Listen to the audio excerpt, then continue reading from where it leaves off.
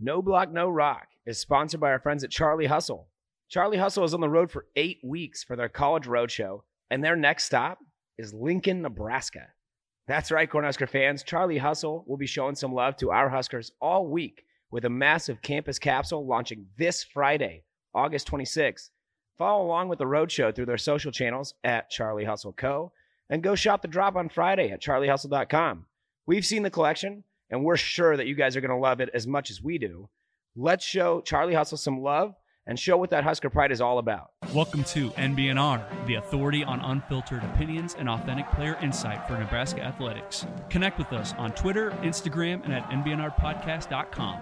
We have the saying, no block, no rock. You know, we just really love Otter. He's a junkyard dog. Kenny Bell ran up to me. He's like, you know what you just did? You get mad when you go get in the portal and go to another podcast? You know, usually dumbbells are in pairs. They had 5 dumbbells. Dang on it, Muhammad! GBR. Go Big Red indeed. No Block, No Rock. Season 3, Episode 4. You guys, here we are once again in the Nebraska Brewing Company tap room. 108th and Harrison. Yay! First of all, I must ask each and every one of you, are these sad beers, mad beers, apathetic beers? What are we drinking here, guys? It's a big beer. Again, it's a big beer. I am drinking a Taco Vesa, and like Mike, it is of the larger variety. Sorrow draining, please. It's making me feel good. Yeah, and I am drinking the Cow Tipper. I'm also drinking a large Cow Tipper. Large and in charge. Yes, Connor grabbed that little cup and I said, "Hey, no. I'm drinking my sorrows away from Saturday, still on Monday." And so he gave me the big one. We filled her up.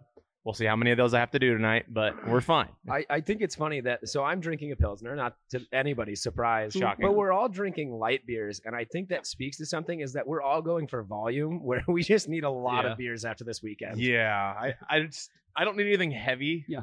I just want like a lot of something light. Exactly. My heart is already too heavy. Listen, guys, if we drink too much, we won't feel good. Whereas if we drink a light, we'll have just a dull, like, sense of satisfaction. Ease the pain. Ease the pain. Just very. It doesn't need to. We don't need to be throwing up or puking. Okay. You guys know what reference that is from, right? Okay. Anyway, So I wish we were throwing up 15 to 20 times an episode. yeah, that honestly, I mean, I heard the performances are really good after that. So okay, guys. Is there? Yeah, I think there might be a sign behind you there, Jared. no, we need to talk about. What are we talking So about? Kyle's officially changing his name to I'm Sad. I'm sad. I'm sad. Hello. Yeah, Hello. I felt it was appropriate to make my own T-shirt this evening, and so I came in with a big sign on my chest that said, "Hi, I'm sad." Hello. Hi. Hi, sad. I'm disappointed. You know, we're just gonna talk through it. you know? Is Sad your middle name or Yeah. your last name? And here comes Kyle. I'm Sad Myers. Oh, there we go. Look at that. There we go. We're laughing a little bit, having a little fun.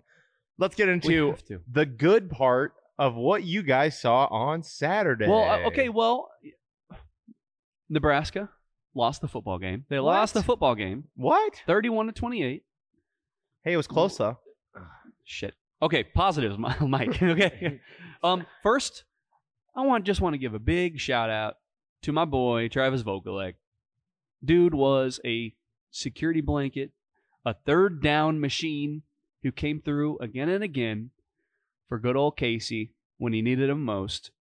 And when he exited the game, you saw just how vital he was to this offense. Yep, you ain't wrong. And we talked about that in the over the offseason about if Thomas Vidoni is out for an extended amount of time, that room gets very thin very quickly. And wow, did we get to see it in week 0? Yeah, how thin that room got. Yeah, real when tough. you got the likes of Borkacher and who else even came out there? Oh, Brewington came out for a little bit, right? You know, Skull Crusher himself. Yeah. But yeah, it just got thin very quickly. Yeah. So I think the positives that I took away, I actually didn't get to watch the game until yesterday because I worked a wedding on Saturday, so I got to watch all of the stress and frustration through the groomsmen and the bridesmaids that were watching the game all day. But I think after watching the game, one of the biggest things that stood out to me was how fast Casey Thompson makes his reads. I think the average was like 2.5 seconds he had the ball, or 2.4 seconds, something like that. Yeah. But I mean, you could literally see his head like whipping around. He'd start on his right or whatever the case might be. But I mean, he's just like scanning the field, and that big one, like we were just talking to Vokalek for the first down, like dude was wide open. He probably had 10 yards. Guys were dropping back, but it was like he read everybody to the right, and he knew Vokalek would be over here. Whipped his head around and got the ball out of his hands. I thought that was really impressive. And then boom, Sheeny. Shit, man. I think the biggest positive on Saturday for me was honestly Anthony Grant. Just absolutely unbelievable game. I was really, really riding high on the running back room this year anyway. I think, if we kind of get this offensive line sorted out, and we can make room for these guys, that we'll see a lot of success coming out of those guys.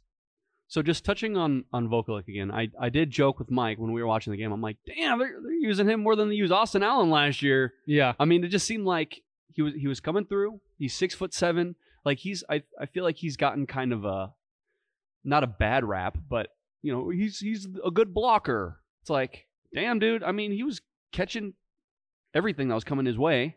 Catch radius was huge. Okay, and I know we're talking about positives here, but the Fidone issue, Yeah. I'm a little worried about. Are they going to rush him back because of how thin that room is?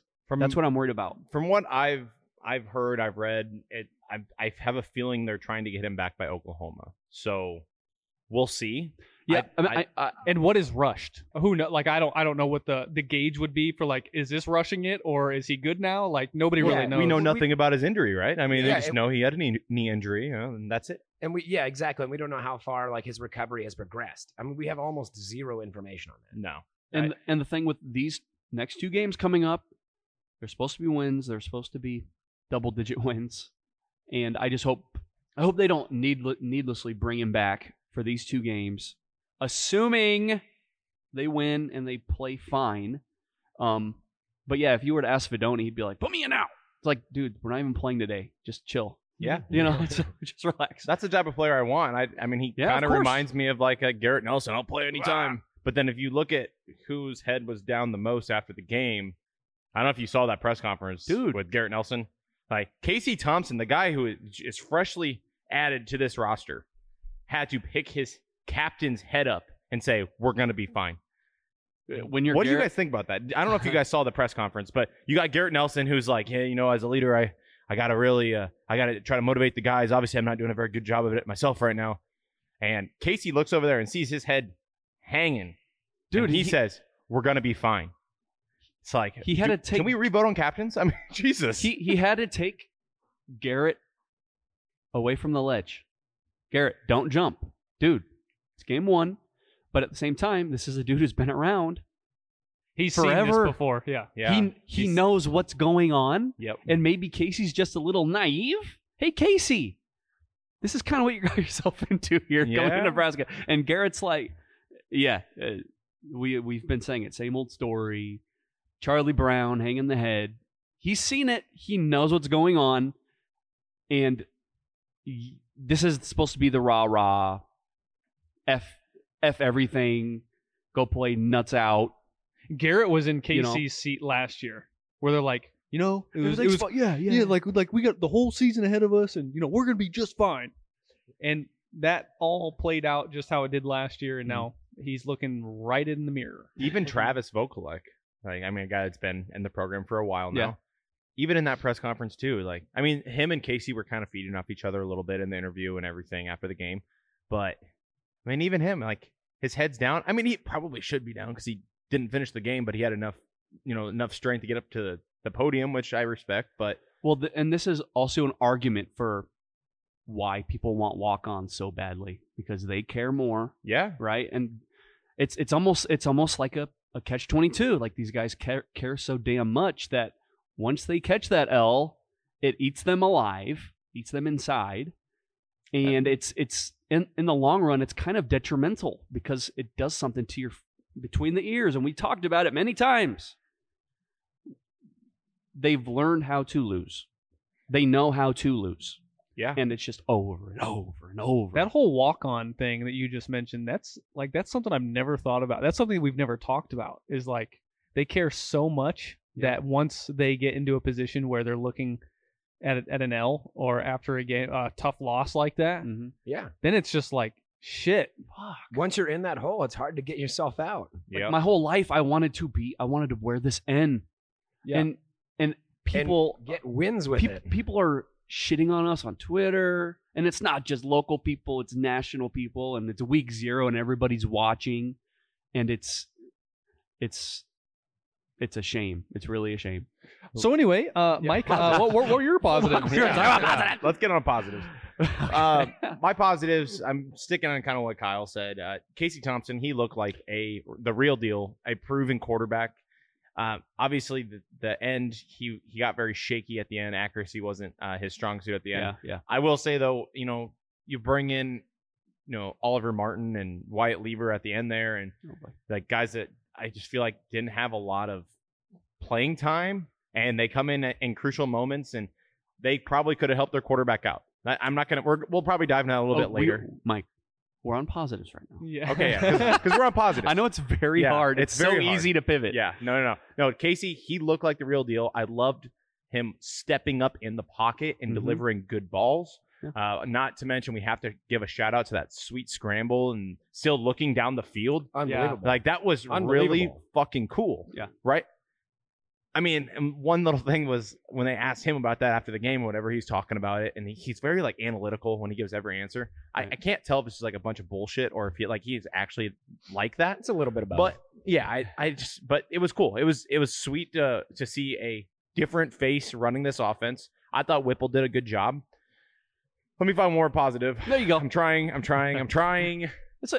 piggyback off you a little bit, but you keep going. Another positive. The pass pro was okay. There you go. That is kind of positive. The pass pro was okay. There were, of course, moments where it wasn't. Yeah. But yeah, I mean, it helps that Casey, it looks like he has pretty good pocket awareness and is stepping into his throws, and he's not throwing up his back foot and all that. You're going to say something? Yeah, well, I mean, it was either way. I think we're still on positives. Yes. Yeah. There are some very glaring negatives, but I think it's very easy with those big negatives to overlook that there were actually a lot of positive things that happened in that game. Yeah, it helps the pass pro. It helps when Casey is really quick to get rid of the ball. Yeah. He's got like a good timer, right?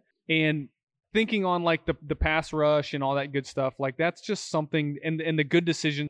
He very well could have just thrown that ball out of bounds on that scramble. Yeah. And instead, like you said, he just kept his eyes downfield. I mean, he's running through his reads really quick. So that's like the most glaring thing I think that I saw from Casey Thompson. Another name, I'm going to mention Trey Palmer. He made plays, right? There were a few where it was like, damn, I wish you would have caught that ball. Yeah. But especially in the first half, you could tell that Casey and him were on the same page. In my pregame quickie that morning, I said they needed to start off fast, and fast they did. I mean, it's pretty obvious that their scripted plays pretty freaking smooth. Yeah. Especially if you have a Garcia Castaneda going up and making a play. He made a play on that. Yeah. It's not like he just fell in his breadbasket. He had to go up and make that play. They started off fast. It looks like the scripted plays, assuming Whipple's behind that, it looks very good. And how long has it been since we've seen 50-50 balls?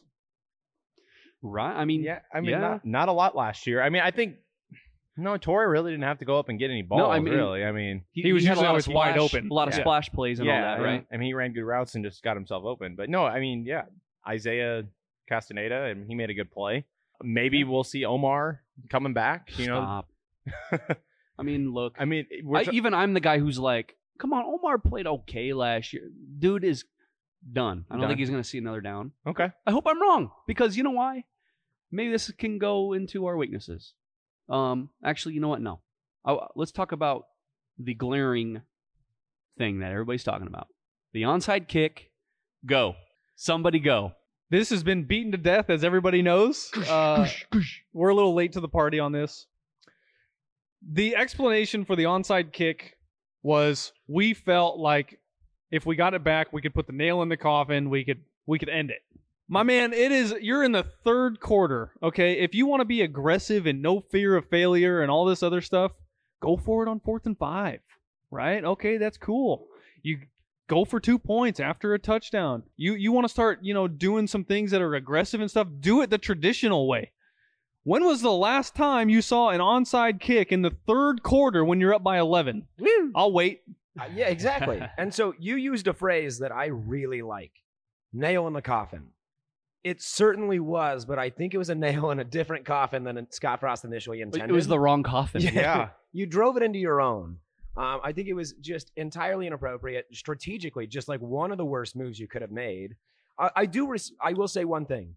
I do respect the shit out of Scott Frost for coming to that podium and saying, yeah, I did that. Mm-hmm. I do respect that move. And I understand, his philosophy is like, if we got that, like it could have been a game ender. But the argument I don't like is, well, what would we have said if we had gotten it? And Mike, you corrected me earlier. I had the wrong percentage. You said it was 23% efficient. Yeah, in college football, about 23% onside kicks are recovered. Yeah. So, still not a great number. It's better than the NFL, but still not a great number. Yeah. Okay. And so I don't understand at that point in time, again, when you're up by 11, going for an incredibly risky play. And then ultimately, I think they recovered it right around the 40, right? I mean, you gave them great field position. The defense had already been getting shredded all game. It didn't make sense to me, and still to this moment really doesn't, even with his explanation.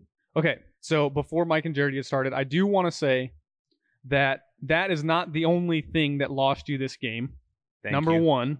And then number two, there is statistics that back up that decision. Okay, so when leading by 2 or more scores, I think it was since 1984 I'm looking at.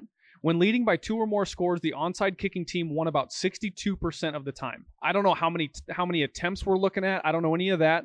But 62% of the time, when you're up by 2 or more scores, obviously the other team's not expecting you to do an onside kick.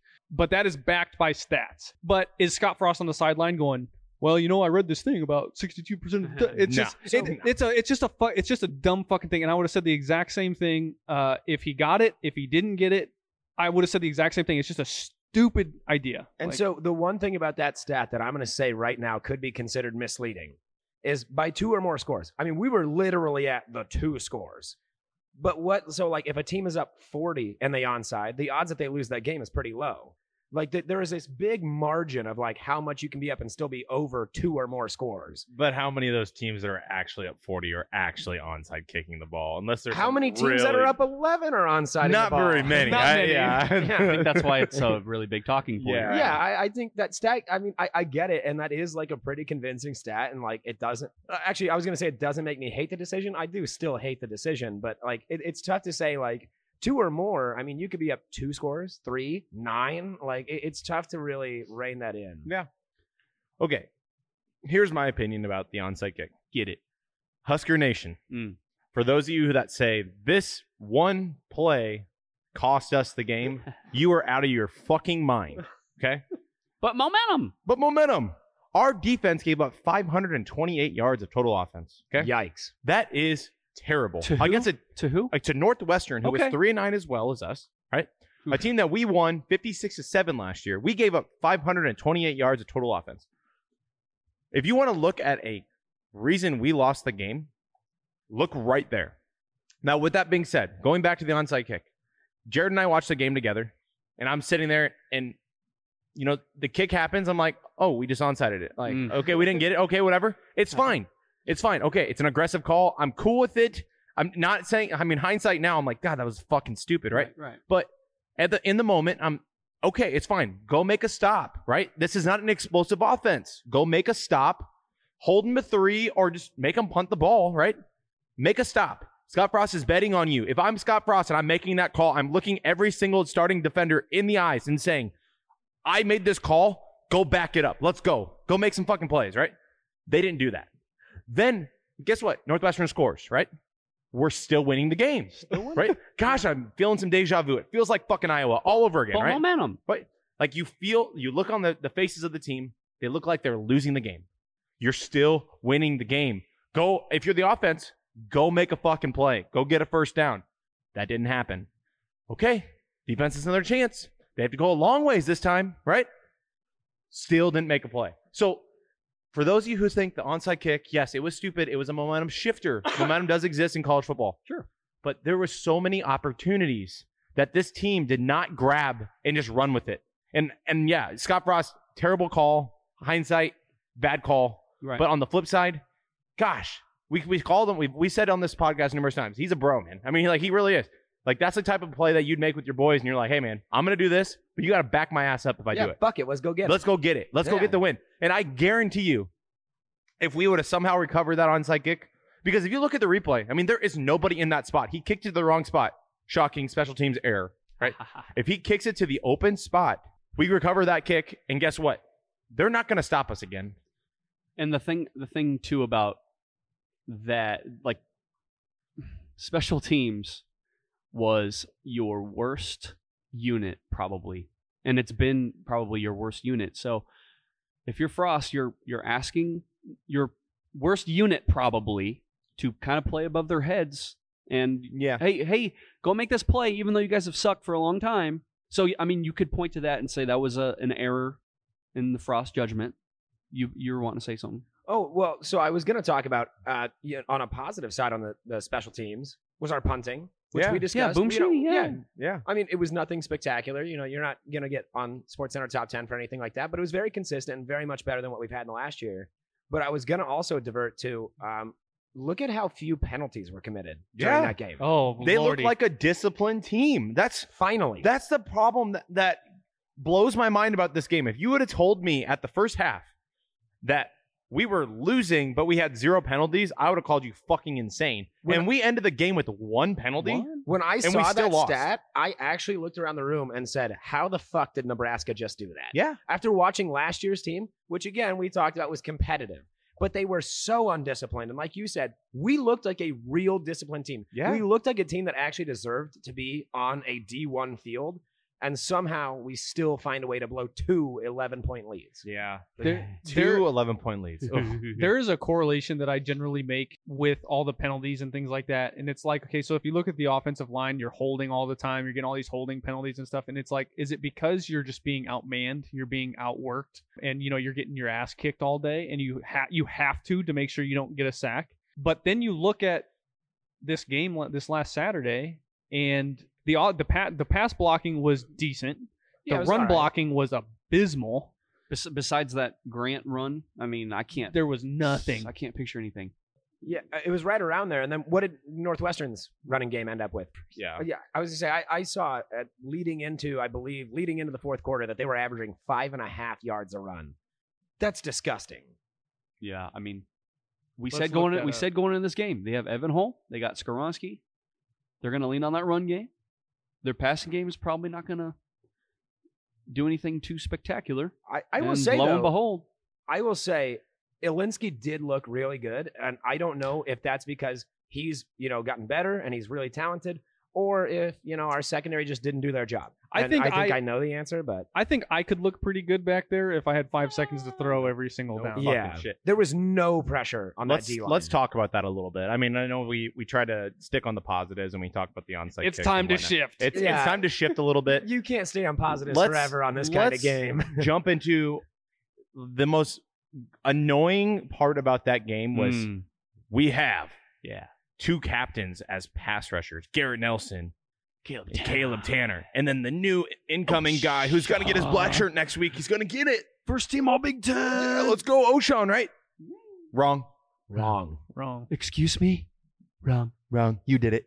Anyways, no, I mean, come on now. We literally didn't even rush the passer. Like the quarterback, we even blitzed and he still had time to throw the damn ball. What is that telling you about your defensive line?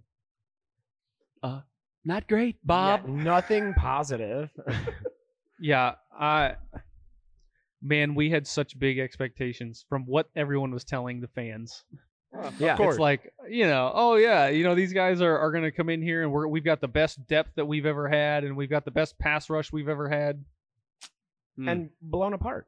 Northwestern had a 4.6 yards per carry. 4.6 Okay, yards per 4.6. carry. Yeah. was And like, we I- ended up with 3.5.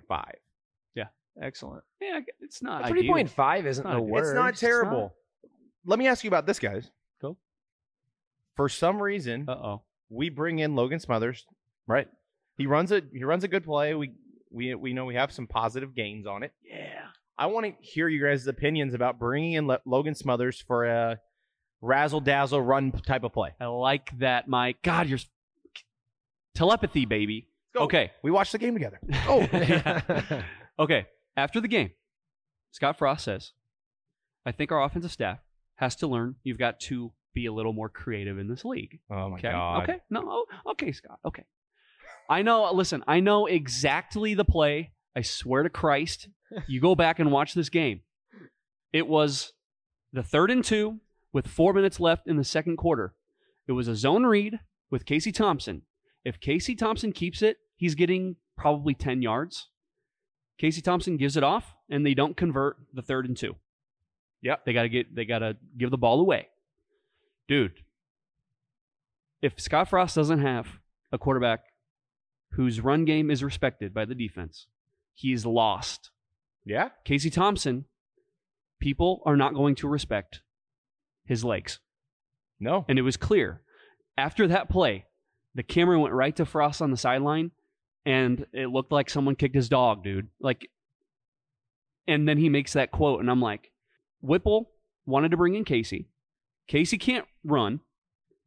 Frost is handcuffed, dude. He feels like Whipple has control of this offense, that this is his thing. He needs a quarterback that can run. Mariota, Mackenzie Milton. Casey Thompson's not that. So he's very uncomfortable. And this is a league, right, where you keep things simple. You try not to get too cute. And there's no traditional I-back run game. If people aren't going to respect the quarterback run and your I-back run game sucks, this is going to be a long season. And Frost versus Whipple is probably going to be more contentious than Nebraska versus anybody else on the schedule. I am looking for this relationship, and I'm curious to see where it goes. Let me ask you this. I know that was long-winded, and you're going to have to probably... I want to ask you this, though, because what I get from what you're saying, though, is that you're okay with the quarterback running the ball. Are you okay with that? Not 25 times a game, I'll say that. No, not 25 times a game, but... I've always said that I want a traditional I-back run game. Okay. This team is not capable of that. And since they're not capable of that, that's one less threat on your offense. Yeah. So, in this specific case, it wouldn't hurt. Okay. So it wouldn't hurt, but it's not what I would want, because you look at, hey, Wisconsin, hey, Iowa, Spencer Petras is a threat to run. Not. Yeah. Who's the shitty whiskey quarterback? Mertz. Graham Mertz is going to run. Not. No. Graham Mertz can't even worry about throwing. Right. Yeah. So, right now, week 2 versus North Dakota, it would be nice to have a quarterback that can run, because you do not have a traditional I-back run game like those other West teams do. Yeah. Okay. My thing about Casey pulling the ball is okay, if you have the zone read in the playbook, right, you have to be able to pull the ball. And to execute a zone read, you have to look at the defensive end or the outside linebacker, whoever's on the edge. You have to look at that edge guy, and if he crashes in, you pull, right? And so you're saying on that particular play, he crashed, and Casey still gave the ball off to the running back. Dude, yes. And here's the thing, right? He ran into a group of 10 people. If your quarterback cannot run the ball and you are still calling zone reads, you are handcuffing your offense. Yeah, okay. So because that's what I'm getting at. Your quarterback is not going to run. It's almost like doing the whole, when it's the fourth quarter, right? 2-minute offense and you have no timeouts left. You're doing a play action. What are you doing? Run it. Stop. Yeah. You're not going to run the fucking ball. So all you're doing is wasting time. Hey, defense, come tackle this guy right here, because I'm not going to run. Yeah. You're handcuffing your offense. Okay. So I agree with you. And Whipple being an NFL guy, you think that, I know that he's an air raid type of guy, but you would think that in those situations, if you are handcuffed at the quarterback position, not running the ball, not pulling those zone reads, that you would line up in I formation and hand the ball off. That's what you do in the NFL. If you're an adult, if you're an NFL, any NFL tutelage, you know that you need to run the ball. You need to do it old school, pound the ball, right? If you have that zone read in there, those zone run plays are not going to work if your quarterback is never going to pull it. They just know to crash every time. And people are going to point to this and say, but you have asked for less quarterback run. True. That is absolutely true. I am not contradicting myself. I am merely saying I would prefer traditional I-back run game. And because this offensive line and these running backs, apparently, I don't know, Anthony Grant, we'll see, I don't feel like they are up to the task. So if they are not up to the task and your O-line is not good, it would be nice to have an additional threat that can run. That's all I'm saying. Then bring in Logan Smothers, right? Which they did. Yeah. And he got, 7-8 yards? Yeah. And then bye-bye. Yeah, one play and he's on the bench. See, here's my thing is that the run has to set up the pass for this offense. So even if you're only getting 3.5 yards a carry, whatever the case might be, you still have that play action factor where you're going to have everybody crashing. You start doing that, you get a little bit of success with it, and then you start throwing it around the yard. Trey Palmer and Castaneda, those dudes were behind the defense pretty much all day. Oh yeah, they had chances to. They were wide open, sprinting down the field. He missed Castaneda on a really good opportunity. But I was going to say for like Logan Smothers, something that like I would hope progresses throughout the season is more like in the red zone, especially where, just like you're saying, Jared, you're getting a lot of looks as far as like, okay, well, we know he can run, we know he can throw. So it's like, what are they going to do here when you've got 5 yards to go, or you've got, because they did it with Casey, they did it inside the 3-yard line or whatever the case, whatever it was, where he pulled it and he took it in himself. It looked pretty. It didn't look good. He looked not in his usual place. It looked like Peyton Manning running it in. It Right. just didn't look right. Right. like so, Bambi trying to get up. So I'm hoping as the season progresses, we start seeing a little bit more opportunity for somebody like Logan Smothers to get out there, and it creates almost like a wildcat formation where he can really throw the ball because he's a fucking quarterback, but he can also sprint you down the field. Well, and I love that you use the word wildcat quarterback. They are. I love this because Logan stayed, right? He stayed through all this. He knew two quarterbacks were coming in, and he stayed put, right? And he said all the right things in the offseason. He found a role, and if he can embrace that role, that could be dangerous moving down the road, like down the schedule. You know, you bring Logan in, and okay, he's the guy that's going to run the ball. I mean, well, Logan, he can actually throw the ball. He knows the offense. He's capable of throwing the ball. I'm not saying he's a natural passer, right? But he is capable of slinging the rock. Yeah. So, but we're not looking for like 80-yard bombs out of it. Right, exactly. I absolutely love if they were to sprinkle it in more. And maybe that's what Frost was saying when he said the whole, you know, the offense needs to get a little bit more creative. I do think that's a jab at your OC, which is what Jared was saying. It's going to be like a freaking soap opera moving forward. It's not going to be Nebraska versus everybody. It's going to be Scott versus the offensive staff. I think it's Mickey included.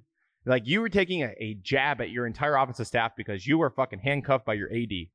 And I love this, like, you got to get more creative in this league. Because every team that you've lost to since you've been here, every single year, they do the exact same thing every single time they play you. Yeah. They just run it at your throat, and you lose every single time. Fundamentals. That's called an identity, right? You don't have to be creative. You know, you have to have an identity, and we still do not have one in 5 years. The thing that Frost said, too, I think this was even before they even played.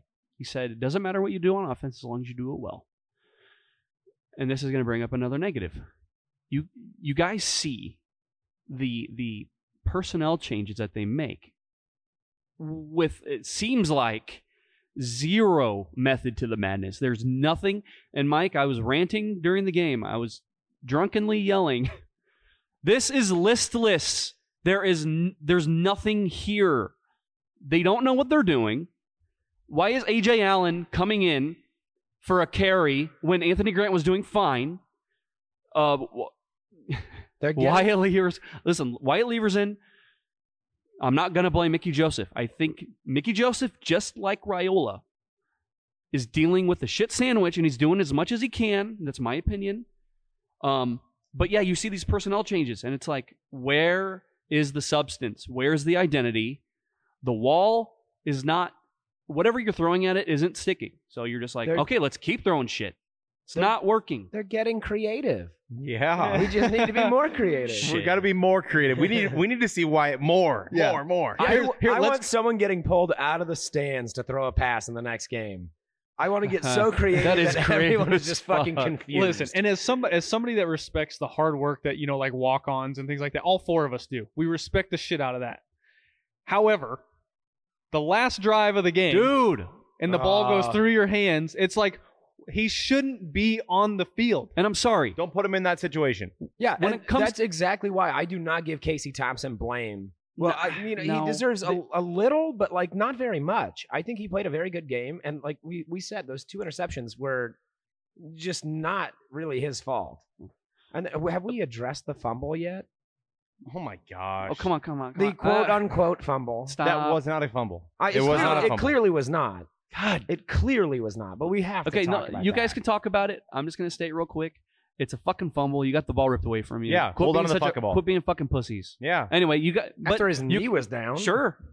My thing it's is not a fumble. I know. If Mike Pereira says he got the ball has taken an NFL referee for 20 years, right? We'll say.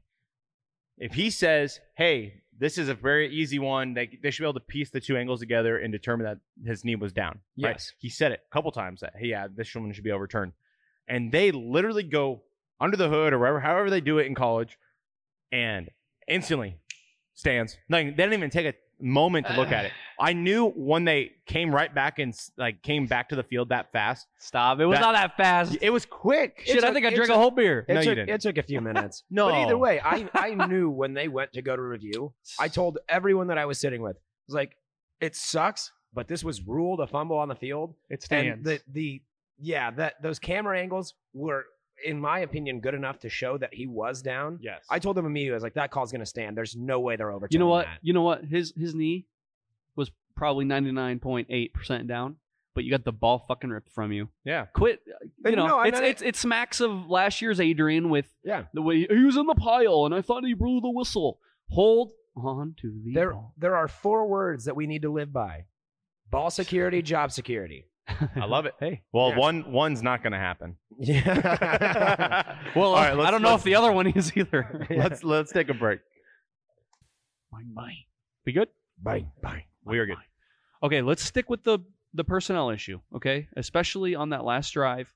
It was especially curious to me personally that this wide back duck R dude named Ramir Johnson wasn't on the field.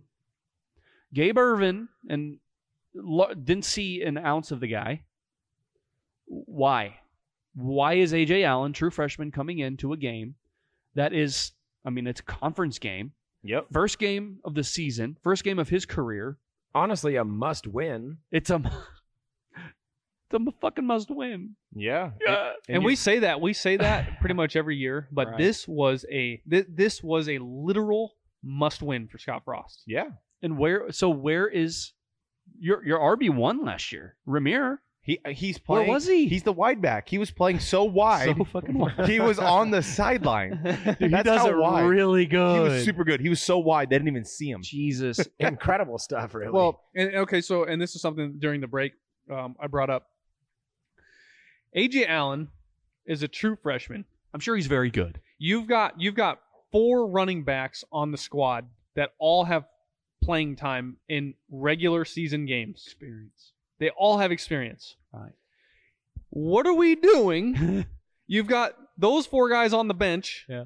And then you've got your true freshman out there getting his toes wet in Big Ten football when you've got North Dakota this week and you've got Georgia Southern the next week. You've got 2 weeks that you would assume and you would hope, for the love of God, that it's a blowout and you can just send all the young guys out there, get their little tootsies wet, and go from there. What are we doing? You ask.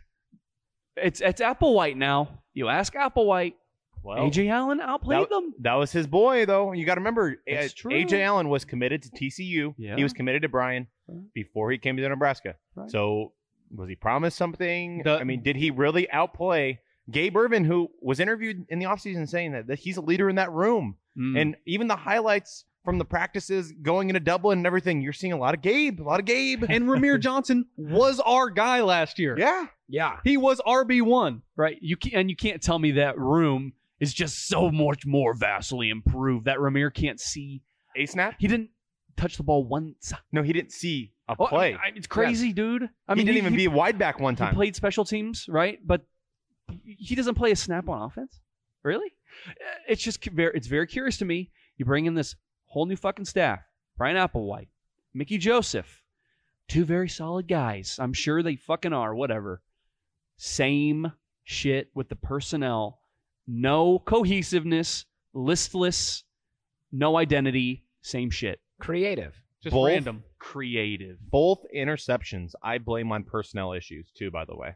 Yeah. You bring in Martin. Oliver Martin. Listen, man. You got to go help your quarterback out. Listen. I mean, you're playing big boy Power 5 football. Not every pass is going to be fucking perfect. Right. Go make a fucking play. 89. I'm not saying his name. 89. Don't got that dog in him. Nope. You don't. That's why he's on his third college. That Dude. dog was put down years ago. Shit, man. What was it? It's the same thing happened last year. Wisconsin. Wisconsin, yeah, where he just let the ball go by him. He didn't go at the ball.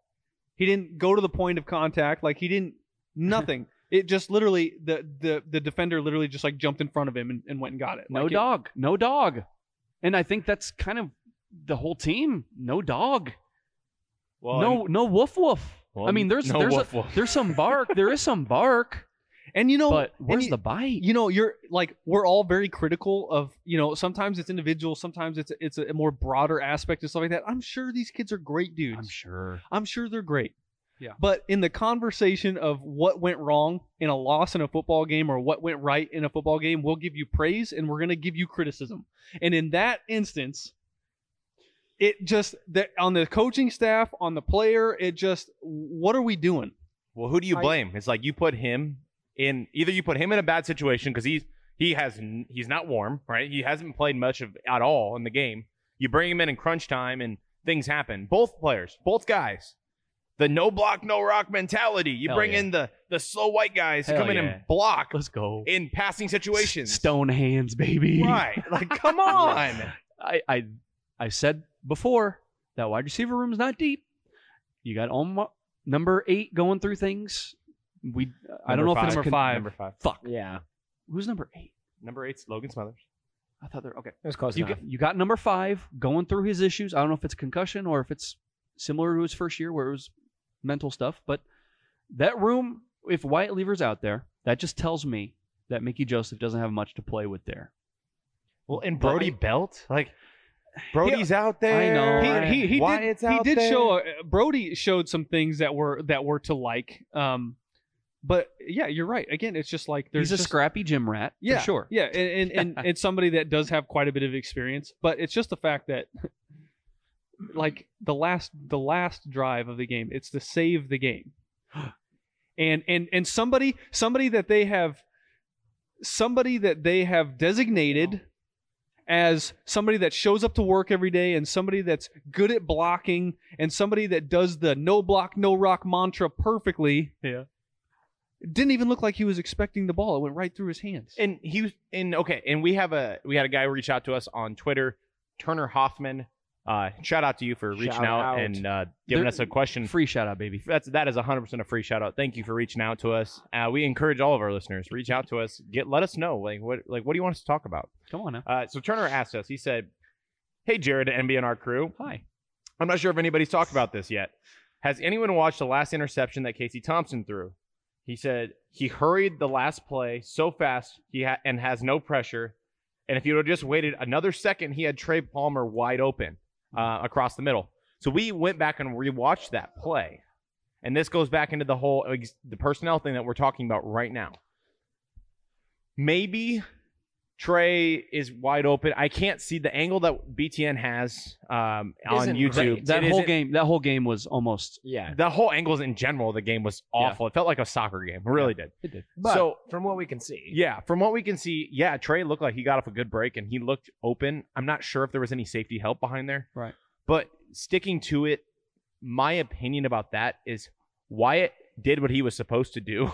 He went, he found those sticks, and he sat on his route to catch the ball, stop the clock, and keep it going, right?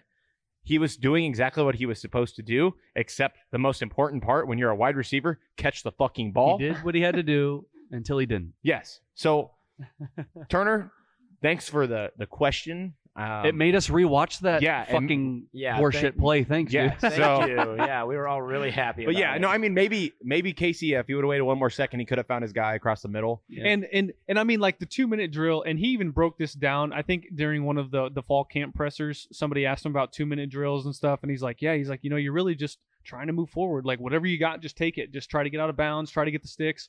And it looks like that's exactly what he did. He saw Wyatt, sat on his route, like you said, Mike. He turned around. He's like, he had the first down right then and there. He slung it in there, and So Yeah. with it's that, quick. It has to be quick. Everything has to be quick. Can't sit there and wait for shit to develop. You just got to go. with that exact train of thought, I want to point out, we talked about this team has a lot of bark, but not a whole lot of dogs. I want to point out that I stand by that. I think Casey Thompson in this last game was an absolute dog. That man took a lot of, he took some shots, but he was willing to take those risks. And, I would say a decent amount of them paid off. And I think Casey Thompson is a dog. I think, obviously, we still lose that game, duh. But a guy that's out there doing that is a significant improvement from what we had seen. And I like that kind of leadership. We talked about him bringing Garrett Nelson's head up. I mean, that's a real team player. That's my dog. Okay. Damn it. I mean, you end on a positive, but And on a positive, but I don't want to. Too They bad. fucking lost. yeah, You're right, right, dude. Okay, you say there's no dogs on the squad, man, and you know what? You got Northwestern in the fourth quarter, completely content, just eating up that Nebraska defensive line, just gashing them, oh my God! I'm sitting there with Mike and I'm going, I'm crying, not even because I'm mad. It's beautiful what they are doing. It's.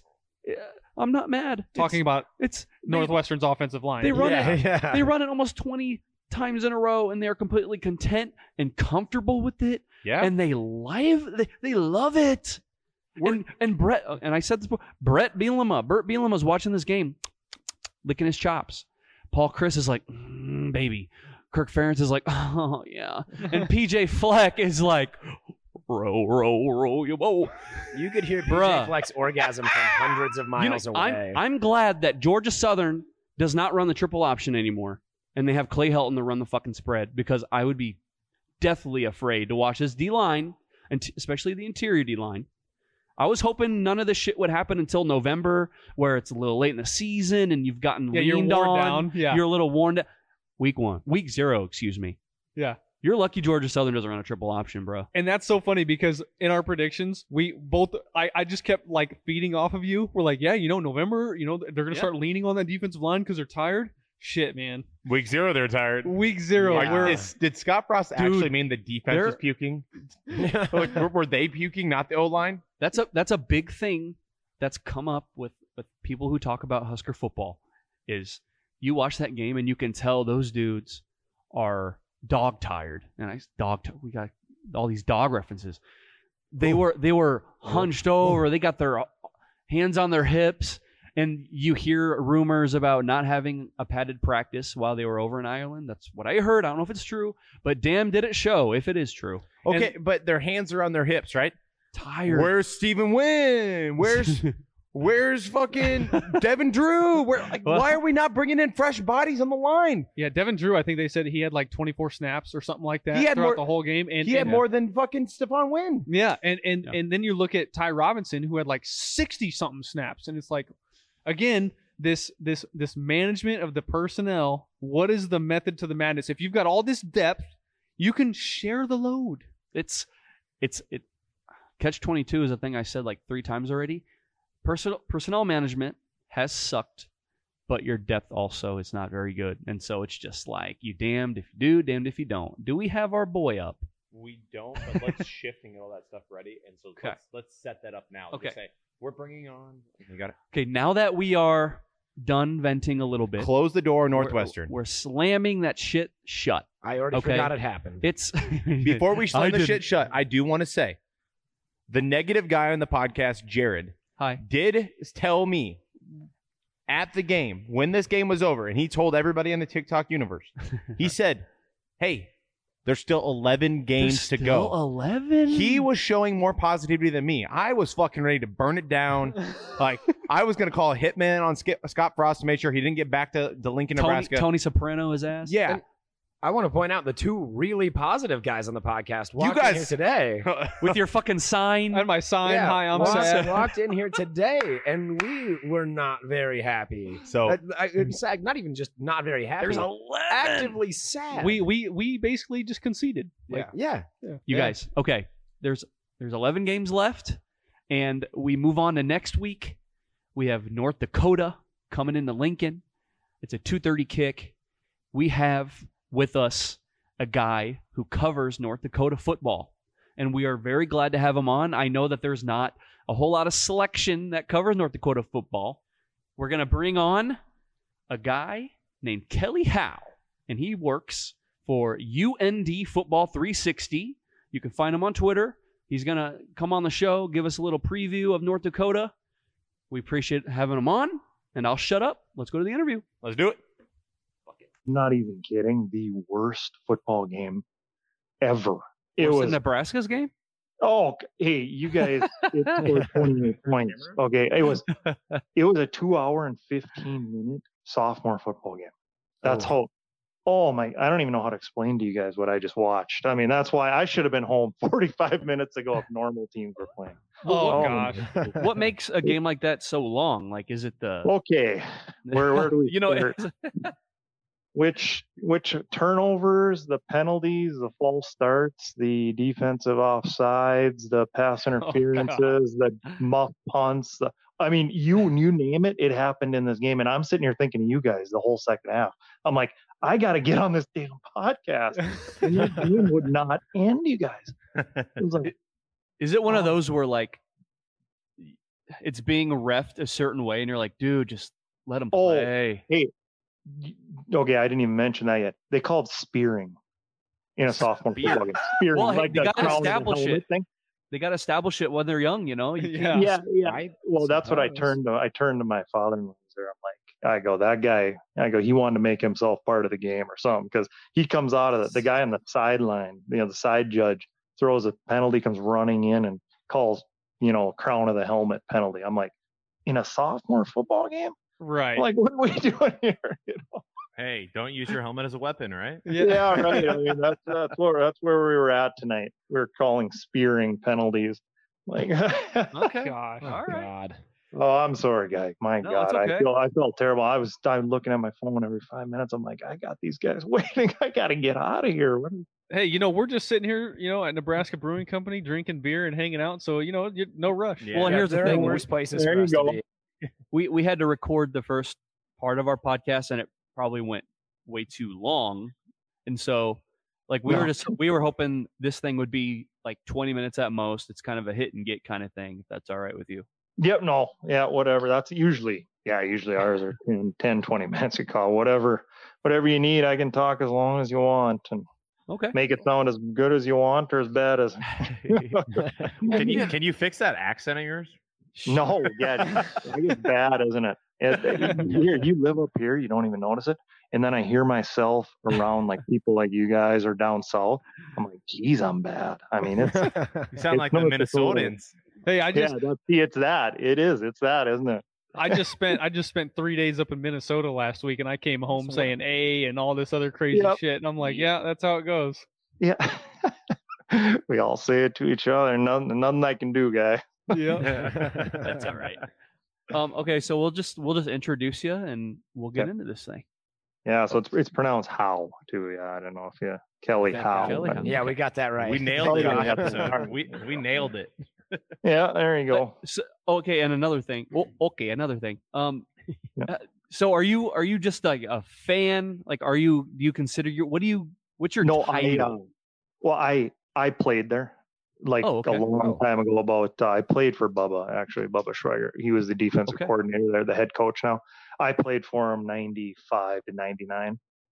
Okay. So very at cool. UND. So yeah, I've just kind of obviously followed it. And then about 2010, we started this UND Football 360. It was called Sioux Football Insider before. Well, they got rid of the Sioux nickname. And then so we kind of had to too, because it didn't look very good, and Right. stuff.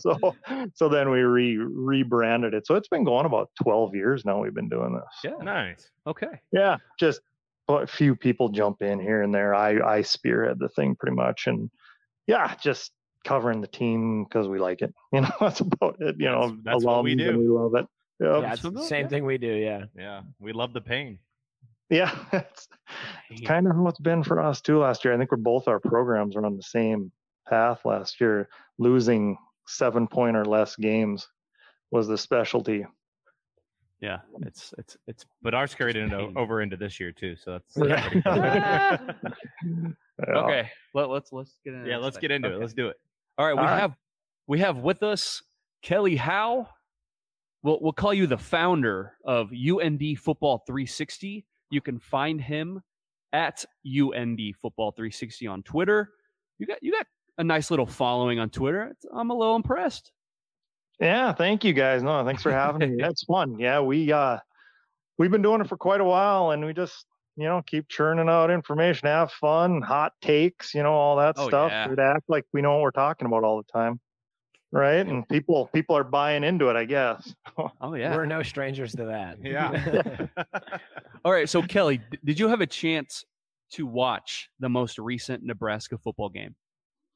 I did. I was at a fantasy football draft last weekend. We kind of do, when we do it all day into the night, and draft takes about an hour and a half, and the rest is throwing bags, drinking beers, whatever. And Indeed. yeah, we had it on, and it was an interesting game. Yeah, I mean, Nebraska looked real good early, and I think there's a lot more there than they showed in Dublin. I think they're going to look a little different this weekend, but I don't know. I mean, maybe you guys can give your take on it, but I definitely watched it and got a preview, I guess you could say. Well, I'll say myself, and I'm just speaking for myself here, guys, but if they're holding anything back at this point, fire their ass now, because you're in win now mode. I don't care if you're playing North Dakota. I don't care if you're playing Georgia Southern, the School for the Blind. I don't care who you're playing. You're not holding shit back because you must win now. So hopefully, hopefully they weren't holding anything back, because that would just be disappointing. Yeah, I guess I maybe shouldn't have said they were holding stuff back, but I think they're better than they played. Okay. I mean, that's fair. Are we on the same page there? Yeah, absolutely. No, I totally agree. Yeah. Yeah, no, they got talent out there. You can see it look good, and I think quarterback. I know we're going to get into the game and stuff, but I think Casey Thompson. I don't think he was played as well as he could have. What does he not run, guys? God, is he not a runner? That's kind of the I don't want to say it's the point, but with the guy we had last year in the past 4 years, Adrian Martinez, felt like he was probably overused and ran him too much. And so we're kind of fearing that, or at least myself, that it's so much more extreme the other way, where he's not a threat at all to run, and it's kind of a detriment and handcuffing the offense in the long run. Okay. I expect him to take off a few times there. It seemed like it was there when they were moving the pocket a little bit, or he was scrambling, and he just never did. He waited to get the throw off, which is fine, but I thought that might be a nice dimension. I don't know much about him in a previous other than he was at Texas. That was about it. But yeah, I thought it seemed like there were a few opportunities where he could have made some big plays, maybe move the chains or something with his feet, but maybe that's not in his DNA, I guess you could say. Well, it should be in his DNA, because his dad was an option quarterback at Oklahoma, so it should be in his DNA. I hope that he maybe takes off a little bit more down the road, but yeah, no, there was definitely opportunities against Northwestern to go pick up large gains with your legs, and he didn't really do that, which I think it takes away one of the phases of our game, because you can't establish a running game. You become very predictable. So yeah, it was very tough, and it's honestly refreshing hearing it from an outside person like yourself. Saying those, because that's stuff we just talked about. We on our episode we had talked about how Casey's. We don't want to run a quarterback 25 times a game, but having a quarterback that has the ability to make plays when you need them to is a big part of college football. It's kind of taken over. Everyone's looking for those type of guys, and UND's been looking for them. They don't necessarily have one that can do it right now either. But when UND faces those type, like Missouri State has Jason Shelley, his name is. He's out of transfer. He came from Utah State, but he's now All-American for them. And last year, he's basically the only reason that UND lost. You end up losing by 3 on the road to Missouri State, who was a playoff team, but he could take off running, and he kept doing it at opportune times, and it killed him. Kept moving the chains, just little things like that. And you can't account for it after a while on defense. You send your call in, but you don't account for the guy taking off, and that's kind of the rage now, and having those guys that can do that. So I think on Saturday we're going to see, well, if he plays like he did last weekend, we're going to see 2 probably pocket passers going at it, because UND, Tommy Schuster, he doesn't take off either. Okay. I was going to say, as much as I would love to continue to beat the Northwestern game to death, I really want to transition into, this coming Saturday. It's game week. You guys are having fun talking about it. Not fun at all. All right, no, let's get into it. So North Dakota, they were 5-6 last year. So as they come into Lincoln next week, what is the thing that Nebraska fans should be looking for with North Dakota? What should we be fearful of? Well, I would be fearful, I guess, most if UND's getting to the quarterback.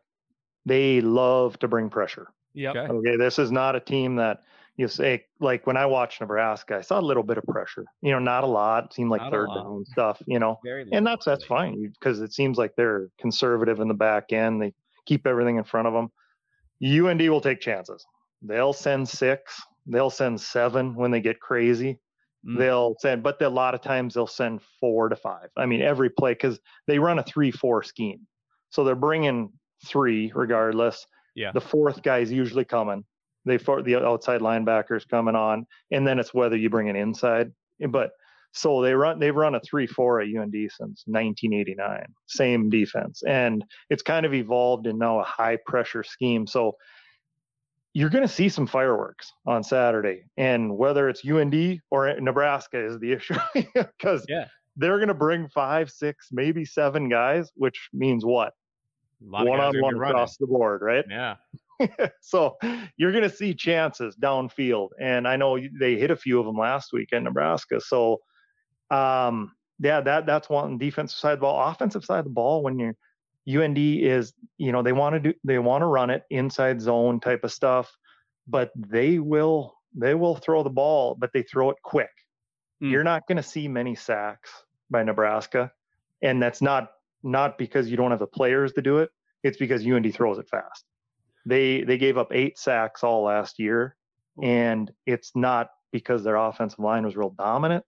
It's more because they'll throw a fade, but they'll throw like a 15-yard fade, those types. Okay. Yeah, everything's quick. So you're going to see they don't want to get him pressured. They're going to move the pocket, throw quick stuff, slants, a lot of back shoulder fades, because they have multiple receivers that are over 6'4". So you're going to see that type of stuff. So yeah, it's an entertaining style of football, really. They came up short last year 4 times on the road versus playoff teams. 4 playoff teams, they lost by 7 or less. So they could have won all of them, lost them all. Close. It was one of those years. Yeah. So, but yeah, I think, looking forward to the Husker fans, I think it's going to be an entertaining game. There's going to be points on the board. Let's put it that way. Well, I'm not saying UND is going to score them all, but I'm saying there's going to be points on the board. Yeah. Well, and there's 2 things that you said there that kind of worry me just after watching the Northwestern Nebraska game. Number 1, you said they get rid of the ball fast. Well, we had 0 pressure on Northwestern's quarterback this last weekend.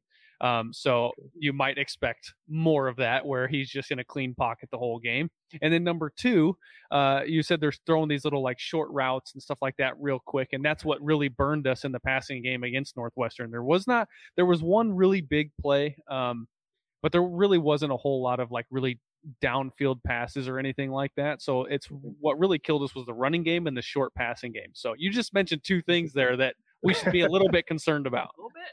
Right. No, I hear you there. I noticed that a little bit. Northwestern got him with some short stuff, and his pitch catch, try to break the tackle, type of things. But it seems like, you guys correct me if I'm wrong, it seems like Nebraska, they play a little bit of a kind of a shell defense, keep everything in front of them. They'll give up the short stuff, react, tackle. Would that be fair? Yeah, that's a very fair assumption. And when you're not able to tackle in space like they were not able to do on Saturday, it calls for a very long day. But yeah, you're 100% right. And that's the Chenander defense. They play off, they give a little, but they're bend don't break type of mentality. And and despite Frost coming in and him being the offensive whiz kid, it's been the Chenander defense, the bend don't break. That's been the strength of the team the past 4 years. They've gotten better year after year, and now you see what happened last week where they can't tackle anybody. It's pretty concerning. And like Kyle said, all offseason, we heard Kelly. Defensive line, you got all these edge rushers coming for Nebraska. They're going to wreak havoc on the quarterback. You didn't see jack shit. Didn't see an ounce of that. And so, the quick strike offense, and you said inside zone run. I don't know if you saw our interior D-line get absolutely mauled against Northwestern. But dang it, man, I am nervous for this game. Well, we're looking now. The off the bus, review here is not going to look like Northwestern getting off the bus. All right, so we got to remember that. Fair enough. I can stand at the 50 and look both ways, and Nebraska's going to look better. All right, so we know that, but the key would be is if UND turns it over or not. If they play a clean game, get 2 yards, get 3 yards at their worst play type of thing, and don't lose 5 and get stupid. They got a shot to hang around. It'll be more of whether UND's defense can hang with your offense. I think that, because UND scored points last year. Tommy Schuster, quarterback, you're going to see him, you're going to kind of looking at him and be like, wow, that kid's short. He kind of got that Russell Wilson look to him. He's about 5'11", maybe, but he's a cerebral kid, very smart, very intelligent. He's going to catch it and he's going to know where to go, with the ball right at the snap. And that's where I said the quick stuff comes in. Now, if he starts to get in a rhythm and starts hitting that short stuff, UND's offense will move the chains, whether they get in the end zone or not, because of the way Nebraska plays is another story. But the game will be, if UND hangs around at all, it'll be there if their defense can get pressure on Thompson. Because if they can't, and you guys do any kind of a max protection, UND runs the issues when teams max protect, because they want to bring pressure and the team times it up perfect with the max protection, and then they're fast, their speed guy will beat us downfield. That's happened quite a bit. So if you got, and I believe you got a couple of guys that fit that bill. Yeah. So I think that would be the thing to watch for. If you keep your tight end in, something like that, and they get loose down the field on a post, something, or a double move, that would be would be the biggest concern for me heading into this one on UND's end. It's funny. That was going to be my exact next question. Is we covered, what you thought would have been the biggest concern on the Nebraska side, but I was just about to ask, what did you find to be, what is the most concerning thing you've seen from, as a UND fan, like what is the most concerning thing from Nebraska? And it sounds like it's that offensive explosiveness.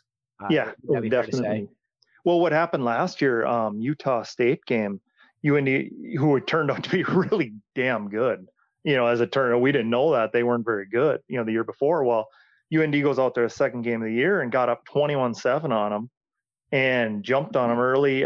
Ended up being 27-24. They were down heading into the fourth quarter, but the explosiveness that Utah State had, I don't know if you guys caught them last year, but they went with that kind of hyper speed Chip Kelly thing back in the day.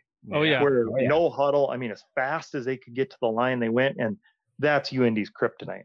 They cannot hang with when teams want to go as fast as they can plus put guys like, the receivers you have out there, it starts to wear them down, and they just can't run with them all game because they're just not that level athlete. But they can, if the offense is moving the ball and keeping them on the sideline for a while where they can regroup and, get a drink, get a blow, then they can. But it just avalanche to the point where UND lost 48-24. Oh, wow. It's funny that you say that's UND's kryptonite, because Nebraska, that's what they've been known for. That Scott Frost is the Chip Kelly tutelage guy, and even Whipple, they run that quick, fast offense. But on the Nebraska side of things, I would say that's our kryptonite too, because it puts your defense, you hang them out to dry constantly if you're running offense that fast. Right. Where normally in the Big Ten, it's slow pace, pound the rock, eat clock, time of possession. Yeah. And the Nebraska has not gone with that approach since since Scott Frost has been the head coach here. And so I have a feeling it'll be okay against an FCS type of opponent like North Dakota, but back into the Big Ten play, it's been our kryptonite. It really has. No, okay. Well, UND is methodical on offense, so they'll huddle. They'll huddle a lot.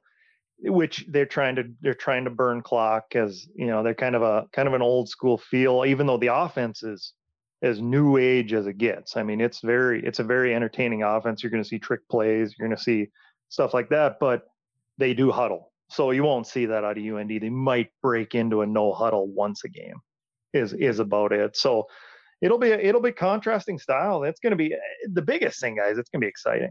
I mean, it's going to be awesome for UND fans. I mean, you guys are used to this, that's in Lincoln and stuff, but for UND fans and the team, they're not used to that. Lincoln is the Mecca.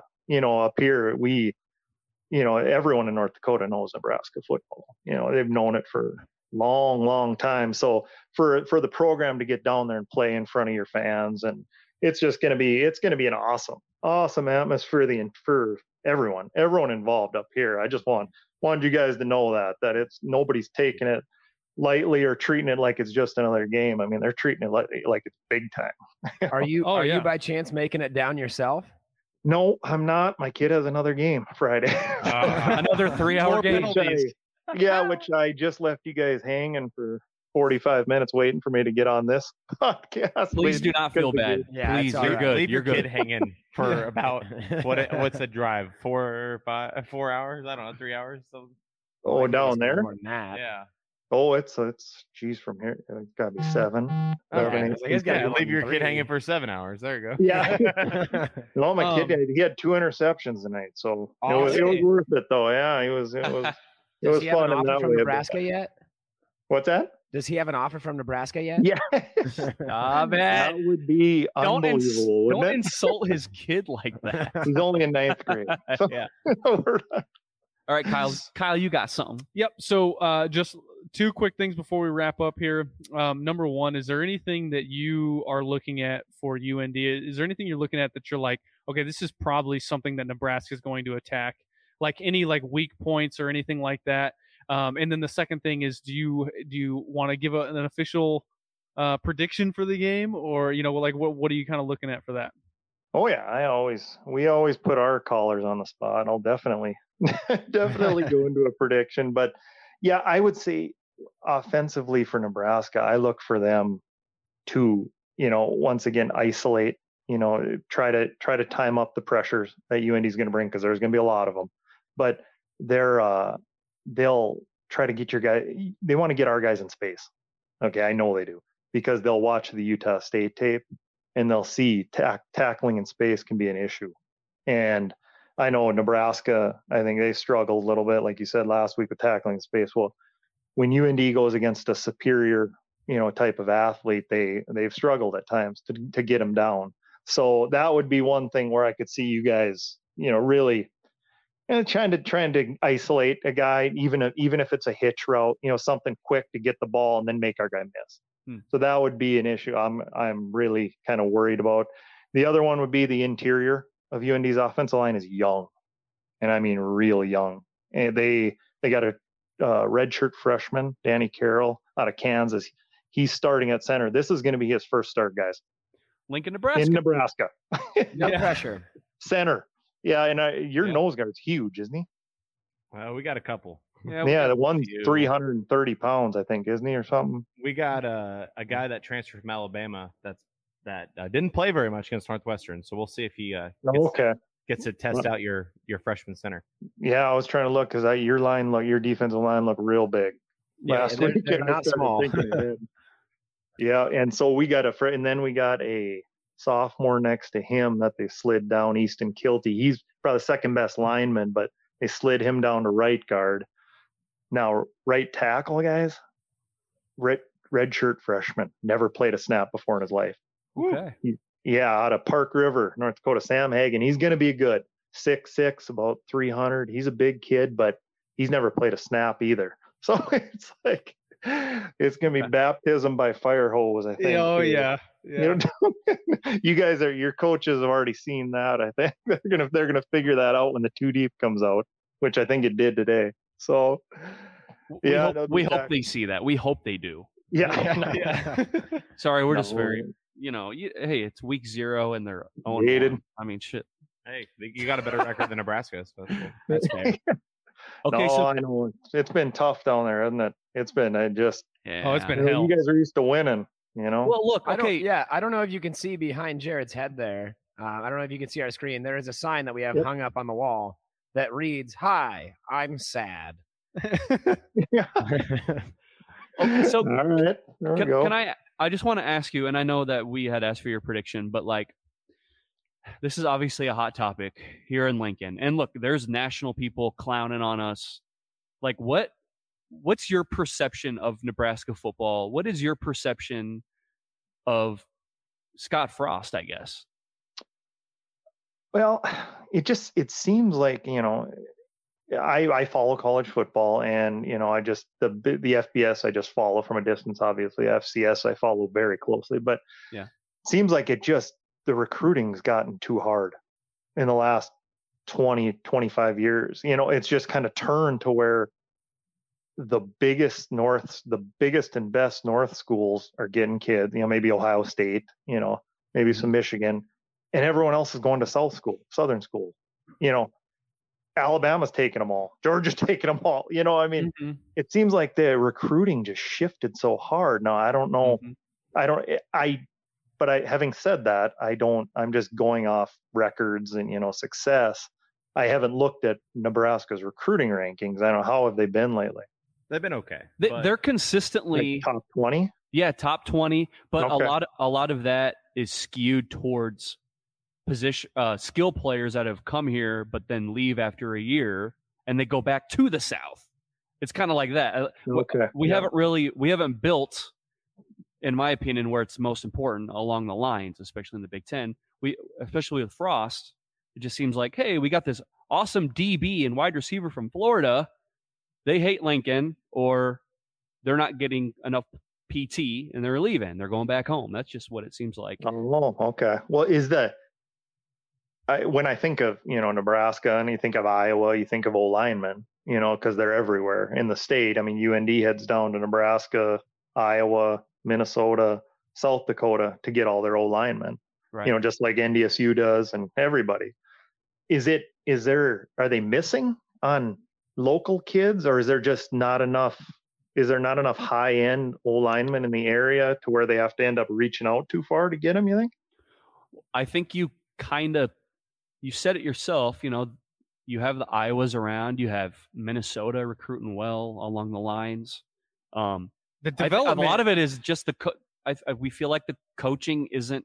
I mean, when you have Milt Tenneper for 30 years, who's arguably the best O-line coach ever, there's going to be a drop off, obviously, but it just seems like we don't have an O-line coach or a head coach that emphasizes development along the lines.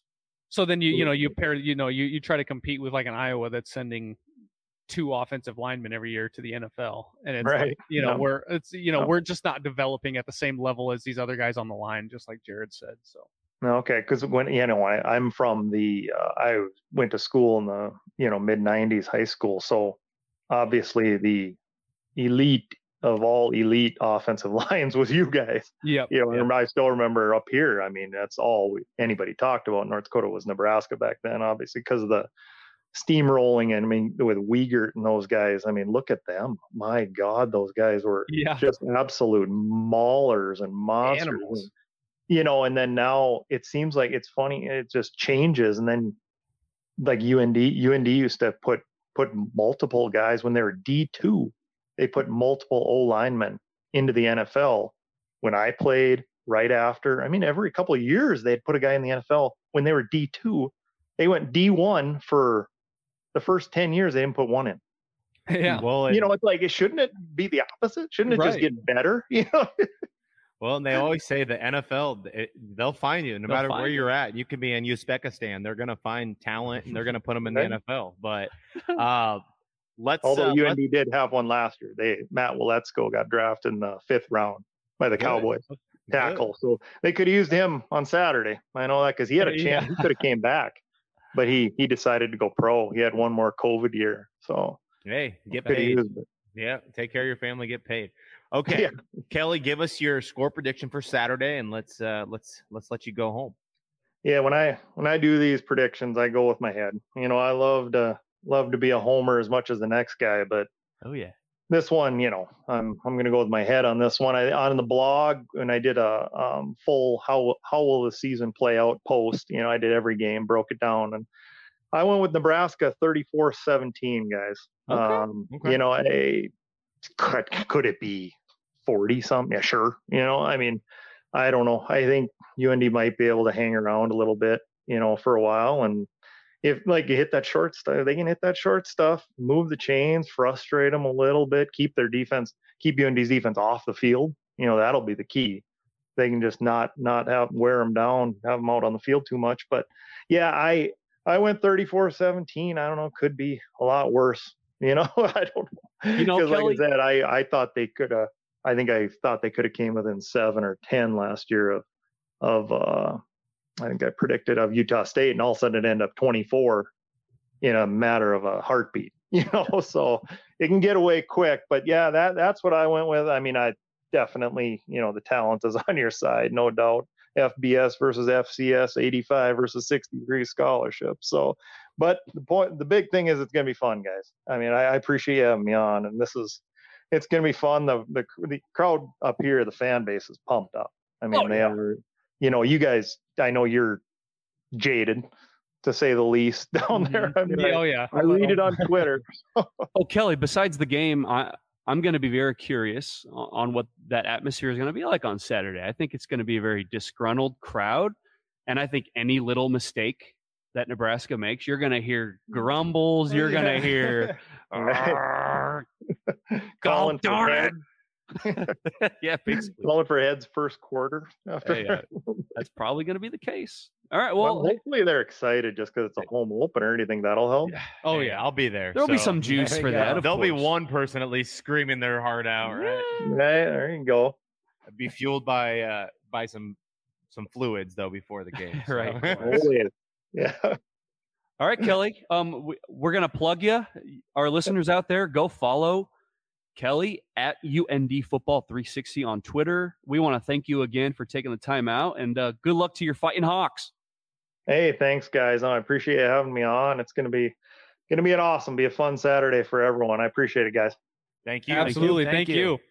All right, thank you again, Kelly Howe from UND Football 360 for coming on the No Block, No Rock podcast. He ended the segment with his prediction. Guys, let's get into ours. Connor Kavalak, I see you over there. Give us your prediction, sir. His prediction was actually wildly close to mine. He said 34-17, and I think that's, reasonable. I don't think it's out of the question by any means, but I do like this is kind of, I don't want to call it a tune-up game. I don't want to insult North Dakota. Right. But I do like Nebraska 35, North Dakota 10. Okay. Right. So you're saying like low scoring.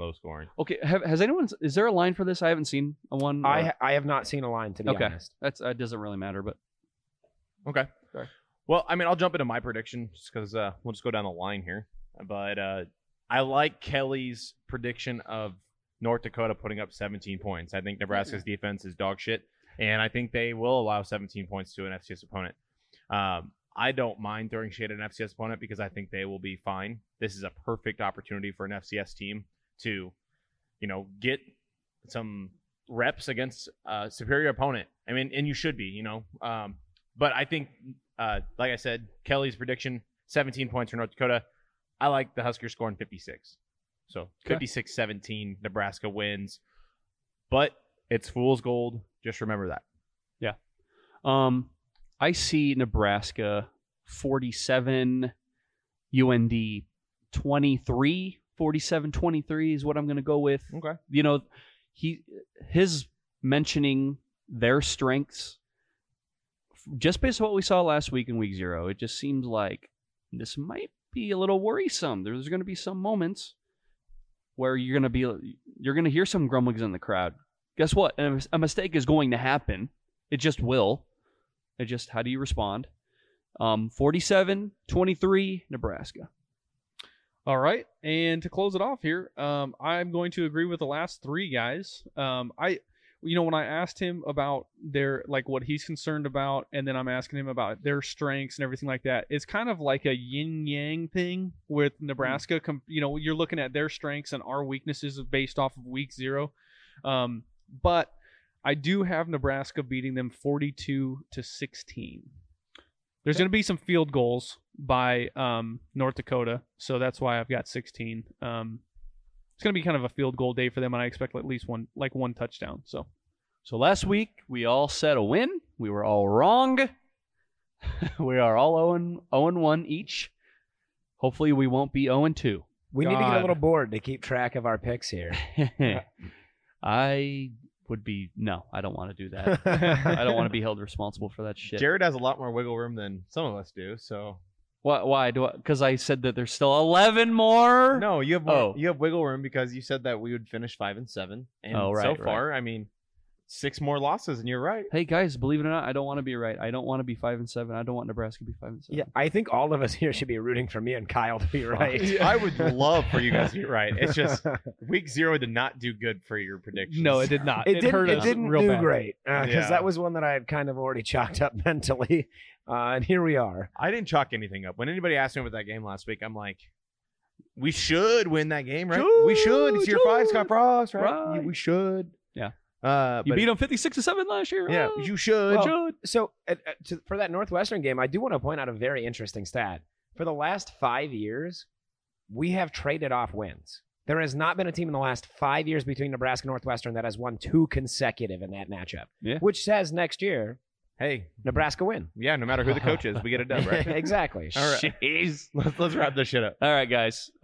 Find us at NBNR Podcast on Twitter. Anywhere you listen to your podcast, Spotify, Apple, we are there. Give us a 5-star review. Please, we need it. It somehow works in the algorithm. Download. What, Mike? What am I missing? Make sure you shout out Herd at. Just heads up. Oh, shit. Okay. Herd? Who's that? Yeah. Who dat? Herd at. Okay. I'm just going to start over. Just start over. Go follow us on Twitter at NBNR Podcast. We want to give a shout out to Herd at Media, Herd at Sports, for promoting us and getting us hooked up with our sponsor, Charlie Hustle. You can find them at Charlie Hustle Co. They just came out with an awesome campus capsule for Nebraska. So if you go to their website, you'll find a whole bunch of cool retro vintage type stuff, sweatshirts, t-shirts, even sweatpants if you're into that sort of thing. So go to their website and buy some Nebraska stuff. And I don't know if you can tell them that NBNR sent you. I don't know how you do that, but you're welcome, Charlie Hustle Co. Send them an email. Yeah, send them an email. They have to have a contact for them. Just tell them we sent NBNR sent me. Yeah. Go to NBNRpodcast.com. We have past episodes. We have merch there, hats, shirts, tote bags, that thing that you just said. iPhone cases. Yeah. Get your No Block No Rock Let's iPhone go. case, I got right? mine. I got mine. That's pretty freaking cool. It looks clean as a whistle. Hell yeah. All right, guys. What am I missing? Anything? Oh, it sounds good. Okay, let's sign off. I'm one of your hosts, Jared Hall. Kyle Byers. Mike Delaware. And Connor Cavalack. And as always, beat North Dakota in GBR. We have the saying, no block, no rock. You know, we just really love Otter. He's a junkyard dog. Kenny Bell ran up to me. He's like, you know what you just did? You get mad when you go get in the portal and go to another podcast? You know, usually dumbbells are in pairs. They had 5 dumbbells. Daggone it, Muhammad! GBR. A Huda Media Production.